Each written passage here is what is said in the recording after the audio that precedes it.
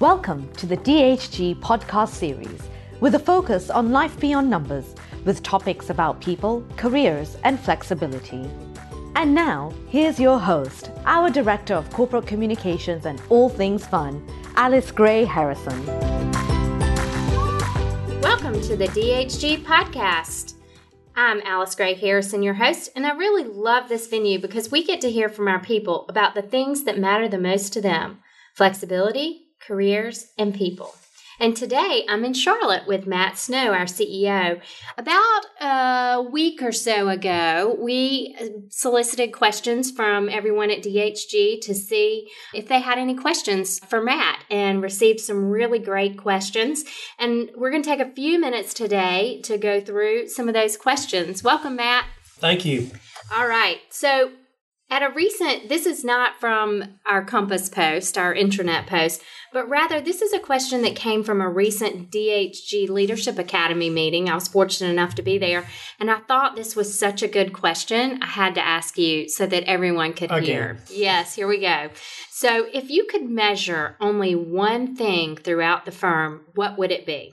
Yeah, this was actually a really good question, and it was a stumper because I never get prepared for these questions when they get asked to me. And I know the person asking the question and everybody else in the room thought, okay, here it is. I'm going to write it down. This is the one metric that matters. We've been wanting to know that one metric. And the answer was just not that simple in my mind. Or I should say also that, the answer was not the type of metric they were thinking about. It was not a financial metric. But I answered them pretty simply and shortly, and that was employee engagement. That was, for us, I believe, the one measure that matters the most. And the reason is, if you think about it like a cascading effect, we have to have really strong, engaged, talented people in order to serve our clients very well.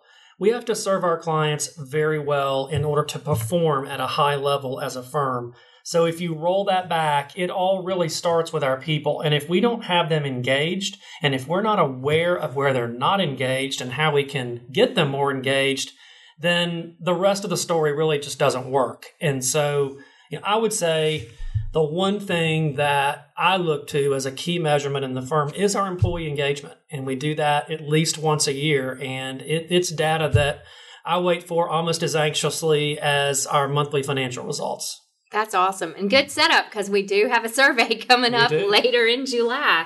And it is really important. And I think what you said speaks specifically to our mission. We have people first. That's right. Exactly. Simple as that. So here's one that came from one of our employees. Does DHG leadership strive to become one of the next big four?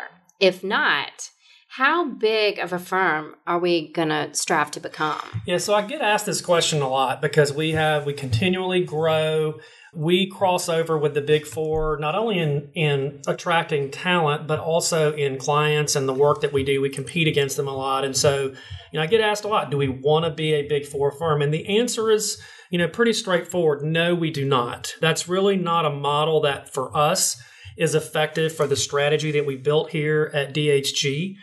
As everyone knows, we're a firm of people first and then clients second, and not that Big Four may not strive for that, but, for us to really be successful doing that, we think we have to be the right size firm, and big in our mind doesn't really translate into making that happen. So, for us, we think we're actually the perfect size for where we are in the marketplace today and for where we see the marketplace going in the future. We do not aspire to be large, sprawling national firm. So you're not going to see us really in the foreseeable future pursuing, mergers that would roll us up into being $1 billion firm. As I look out in the next 3 to 5 years, and I always share this with the partners at our annual partner meeting, as I look out 3 to 5 years, I can see us growing from where we are today, which is around $400 million, to the 550 to 600 million, which is not dramatically different in terms of size and scope than where we are today. And that will be slow, measured growth. It's not going to be big changes. But our size is important because it allows our partners to be closely connected to our people. It allows our leaders to be connected to both our partners and our people. And the bigger we get, the harder it is to manage and control that and to really drive the strategy the way that we want to. So no, we do not see ourselves as a future Big Four or even large national type firm. We think that where we are now is a great size scope to fit in. Great. Thank you. So right now, my whole world is consumed by Fortune 100. You mentioned this in your town hall address, and we've brought this to our people in the past few months that we are striving to make the Fortune 100 list sometime, in the future, may not be this year. But why is this so important? Why are we focused on Fortune 100? Sure. Well, our real ultimate goal, we say we're driving to Fortune 100, but our real goal is to show to the marketplace that we are a great place to work. We believe we're already there. Our survey scores would tell you that. The feedback that we get from our people, our processes are set up to make us a great place to work. So we don't hold ourselves out as being perfect by any means, but we do hold ourselves out to identify where we can improve, where we can, find areas quickly that we can work on and make them better. And that's what being a great place to work is all about. So we view the Fortune 100 as giving us both the discipline to show to the marketplace that we are a great place to work, but it also gives us the external validation, which I think is so important for our people to have pride that where they work is a top 100 place to work in the country. And I think it also gives our clients some sense of confidence, more confidence in our people. They already know us for the great work that we do, but it does add another seal of approval, if you will, that's widely recognized that really helps us in interacting and engaging with our clients. Absolutely. So we talked about size earlier. Yeah. This is really where the type of size metric that's much more important to us as a firm. It's not size in terms of, volume of people and revenue and so forth, but quality and being highly ranked in terms of quality and set of size is much more important to us. So that's why, we're really driving toward that goal. Wow, that's really cool. So I have been fortunate enough to work on Fortune 100, and our submittal probably will be well over 100 pages. And I know that I've written a lot of those words and I've read all of them. And it is truly humbling to me to read it and to take a step back, because we all get caught up in our day-to-day actions. That's one reason why I love the town halls. It gives us a minute to step back and celebrate some of these great things that go on. But that submittal truly is a celebration of the things that make DHG truly special. Yeah. That's great. Okay, so we've been at this for two years, right? CEO position for 2 years. Mm-hmm. What has been your most memorable moment? I've thought long and hard about this. And again, Alice Gray, you always ask me for the one. And it's so hard to narrow it down to the one. And actually, the one thing that really stands out in my mind that I look back on, it actually happened before I became CEO. But it was when I was asked to present my vision for the future of the firm and to all the partners. And it was in the fall of 2013, actually. But I remember when I finished that, I had no idea whether what I said was going to resonate with the partners or not. And I closed what I said with, in light of everything that I've said, my ultimate goal is for us as a firm to be one firm and for all of us to be united in where we're going into the future. And that was how I closed it up. And again, I had no idea how it would be reacted. And when I finished, it was almost like that one point sort of brought everyone together. And it wasn't me saying it, but it was the notion and the idea that everyone joined together, that we all want to be one firm. And so that, for me, I still look back and I can remember that moment of just seeing the acknowledgement from people that, yes, that is what we want. And I go back to that a lot when I think about what grounds us and what we want as a partnership going forward. And so, that moment stands out. Now, there have been other ones too, so don't just narrow me down to that one, but I'll just highlight that one particular moment. I wish everyone could have seen it and been there. That's great. Okay, so for my next question, I will not limit you to just one thing. I see a trend in my questions that we have here. But as CEO, your days are full. I know they're full. I see you in and out. You travel tremendously, have tons of meetings. You value your family time and, do not sacrifice your family time. What are a few things that you do that give you energy for life?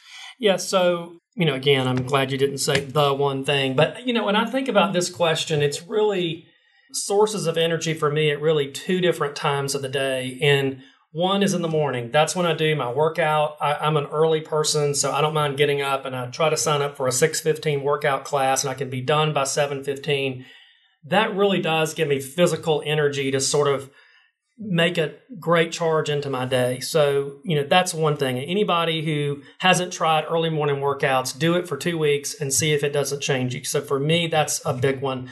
The second source of energy, and this is more physical, emotional, mental type of energy to really re-engage, is what I call my wind down time at home. And so for us, it's usually sometime between, I try to get home at no later than 6:30 if I can, but between 6:30 and I'll say 9 o'clock. That's another energy time for myself, my wife Patty, to really connect on what happened during the day, what's going on, sharing problems, sharing successes, and it really helps bring a close to whatever happened during the day. And it's really a great wrapper, but that's a source of energy for me, that I try to do every day. So yes, I do travel a lot. So, okay, what do you do about that?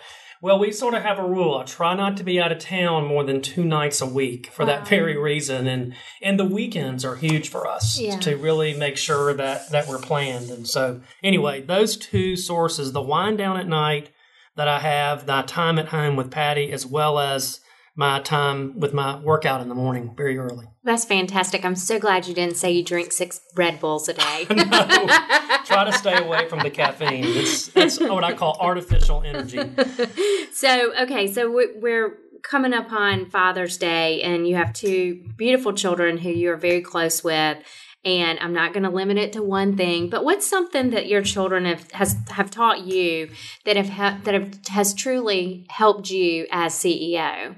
Yeah, so I'll allude to a couple things here, but I would say it's not one lesson that occurred on one day, but I think my children are I have 2. I have a daughter who's 25 and a son who's 21, and so they're grown and largely they're out of the house now, so we're empty nesters. But while they were growing up, and even more recently, they've taught me about the importance of remembering, why am I here and what is my purpose? And it's so easy because we spend 8 to 10 hours a day at the firm to think, well, this is my purpose, and my purpose is to be CEO of this firm. And yeah, for DHG it is, but that is a fixed period of time in my life.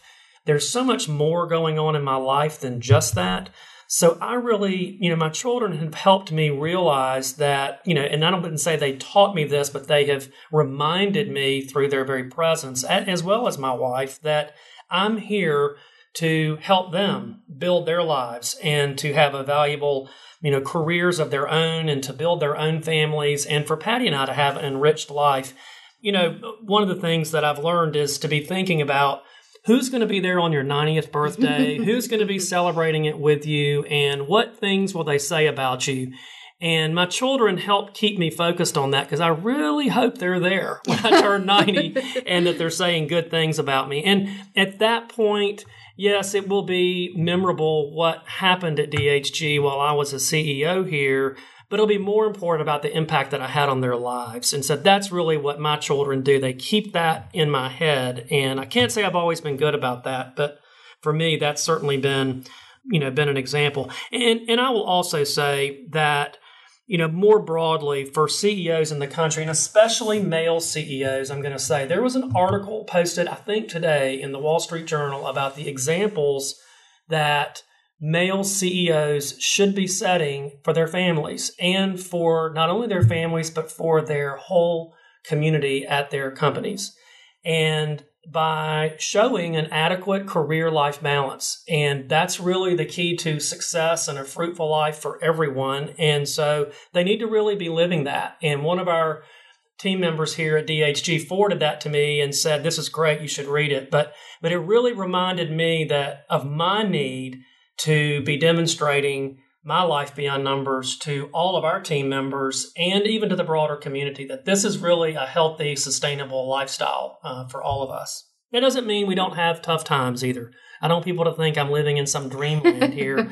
Actually, as a matter of record, I worked this past weekend on Saturday, but we had it planned out and it was part of our plan. But those things happen. That's part of our flexibility. It goes both ways. But in the long run, we do need to make sure that we're shaping our lives so that we're having an impact on a broader group of people than just the people we work with.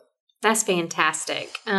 Well, those were all the questions I had for you. I hope that this Sunday, Father's Day, you get to do whatever it is that you want to do on that day. I'm looking forward to it. And thank you so much for taking time out to share your thoughts with us around these questions.